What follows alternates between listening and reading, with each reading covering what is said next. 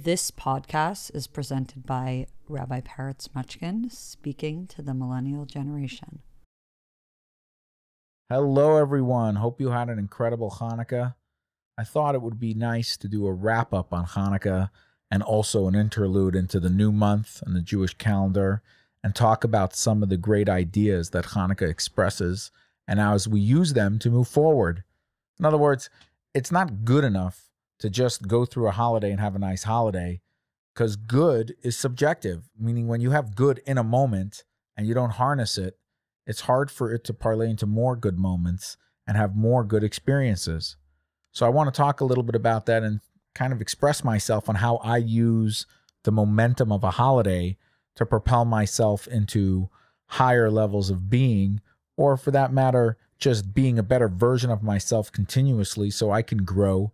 And that growth extends to all areas of my life, both in my job as a rabbi, but also as a parent and a husband. It's always important to constantly look at yourself as somebody who can grow and add more and not be confined to the little box that we create for ourselves.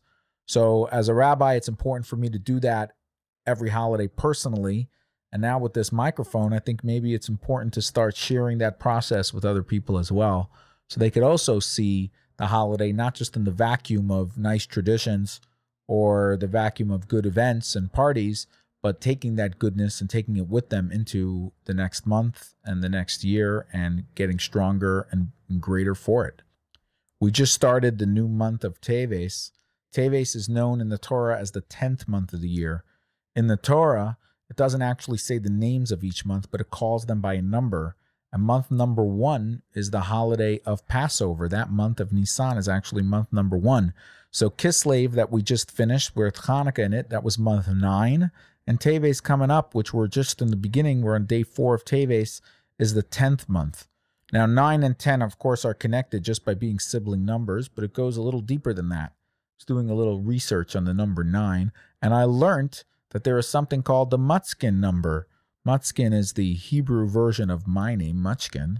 So I think it's pretty cool that there's a distant family relative that has a number named after him. The number, or the Mutzkin number, represents, as I understood it from Wikipedia, how many intersecting points can be made in a circle, with 9 being a prominent number. Who knew, huh?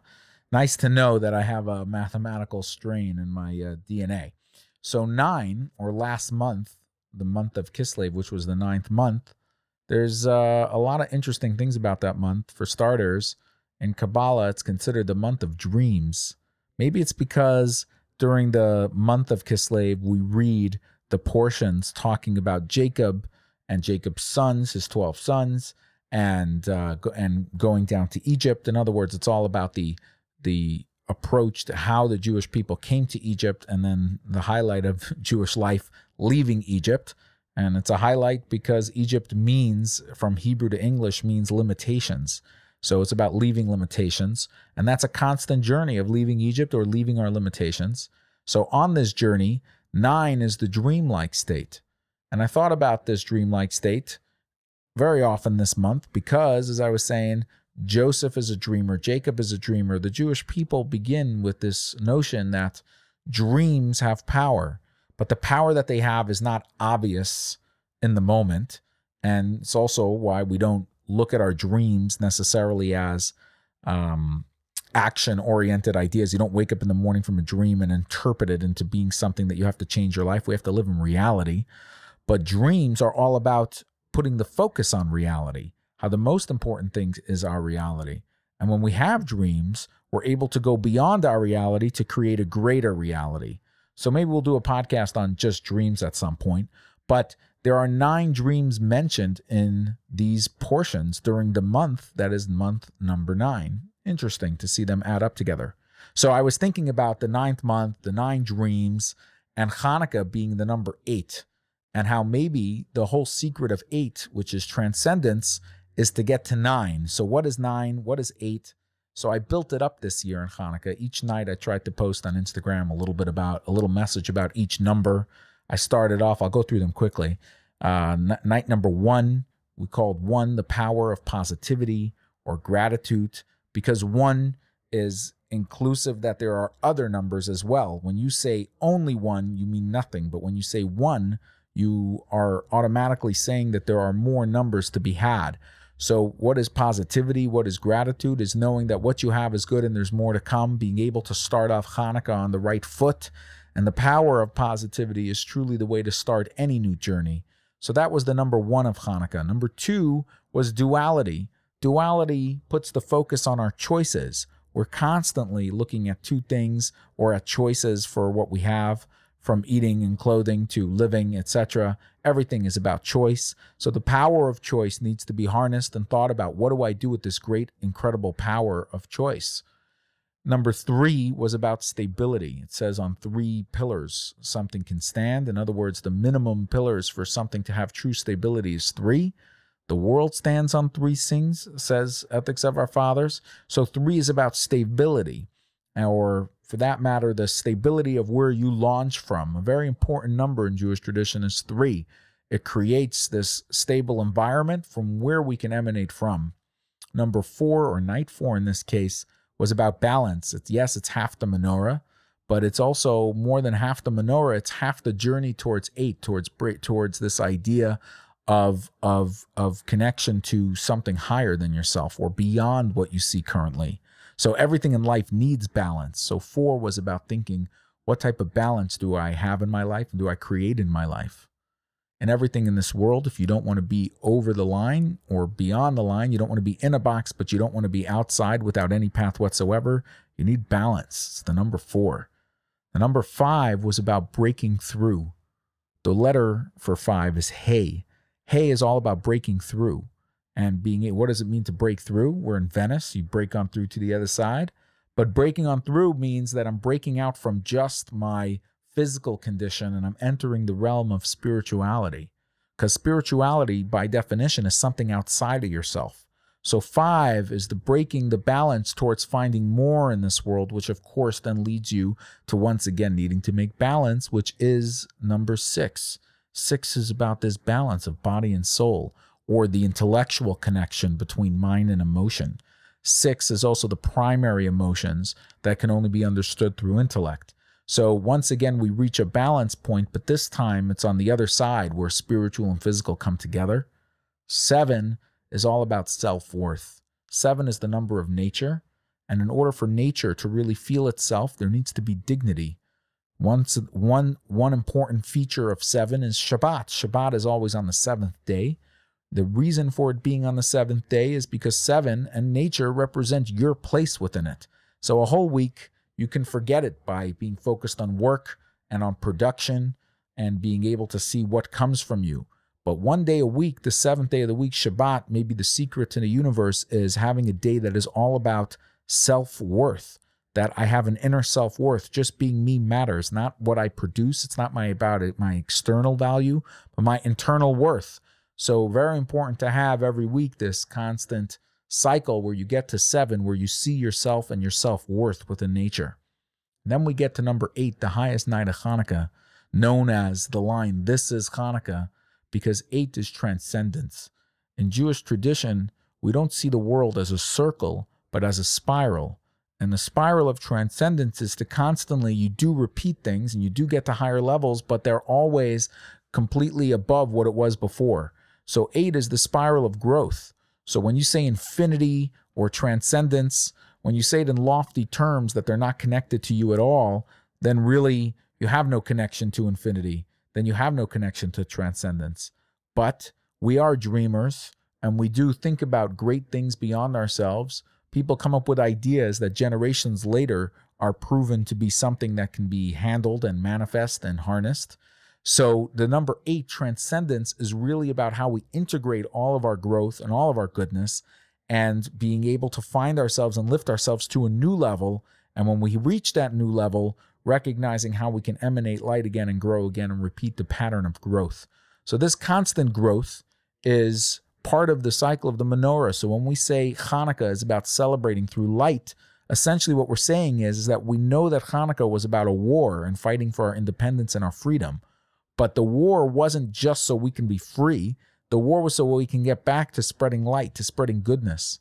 Because when a person has to just be like everyone else, and the idea of being like everyone else, being subject to what other people tell you how to be and how to think, you don't get to transcendence. And without transcendence, it's hard to bring new ideas into this world.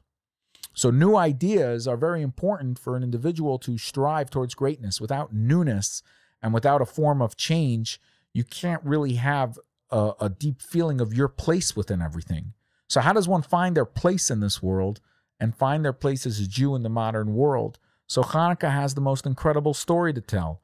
The story to tell is that there was a time where the Jewish people, even with their temple, struggled to find their place in the new emerging modern Hellenist world of Greek culture.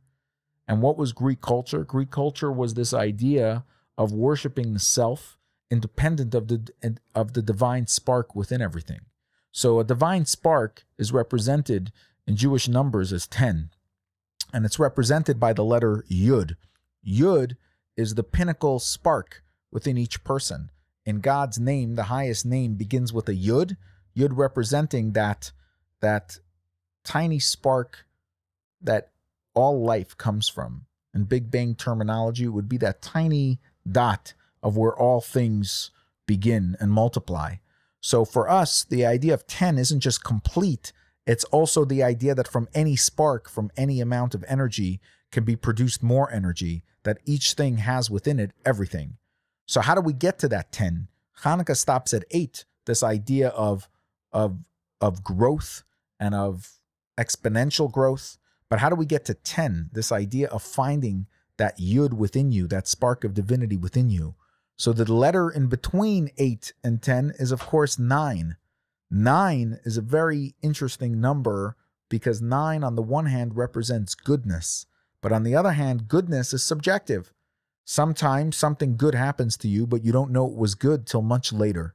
So good doesn't necessarily mean that you know that it's good. On Rosh Hashanah, we constantly say, Happy New Year, you should have a good year and a great year, and more importantly, you should have a sweet year. The reason why we say sweet is so that good should be revealed. You should have revealed goodness in your life. Because if I just say have a good year, you don't always have the goodness that you're looking for. But what's really interesting to me is that you don't really see the connection of having a good year towards breaking through of all challenges and being able to have that goodness till 10 days later on Yom Kippur, on the 10th day of the month. So the idea is that from 9 to go to 10 is really the idea of exposing goodness as not subjective goodness, but that you understand that the goodness is good for you and good for the world. That connection between 8, the personal transcendence, and 10, the wholesomeness and feeling of being somebody who's complete and together and really understands their mission in this world is 9, is how you interpret goodness. So how you see the menorah and how you see the idea of goodness that's happening in your life and how you take control of what's happening around you is the 9 to the 10, is the connection between Hanukkah and bringing that message into the world. This repeats itself constantly of how I learn to see my goodness is how I learn to connect to the world around me. In the daily prayer of the Shema, Shema meaning to internalize, the prayer goes to a second chapter known as the Vahaya im Shemoah, if you will internalize, if you will listen. And the gist of the message on the daily routine of saying this is that it says, if you see the world from God, you will have blessings. And if you don't see the world from God, you will have challenges. I've always looked at that and internalized that as, if I see the world emanating from a place of divinity, that means that each thing has a mission and a purpose, then the bad can be good. Because even the bad, it's only bad in the moment, but if potentially we harness it and develop it and expose something more happening there, then we can not only see it as not bad, but as and look at the good that's derived from it. Or simply at the minimum, it's bad, but I can still make it as good as I can make it, and I can still get through this and persevere. Now, however, if I don't see the world from a divine point of view, then ultimately I don't see a purpose in everything, or everything having an individual mission. And there is subjective truth once again. And when that happens, once again, we're faced with the reality that not everything is good, not everything can be good, and it could be that you're just not making it. So not only your bad is bad, but even the good that you have, you're looking at it from a sour point of view. I love that daily idea, that daily routine of thinking about that everything has a spark of goodness that could be developed. And maybe that's the way we're supposed to see divinity in the first place, is not God and you in some anthropomorphic terms, but as in you being somebody that has a divine spark. That means you have a mission and an indispensable purpose within creation. This is the lesson of Hanukkah as it goes in from the 9th month to the 10th month.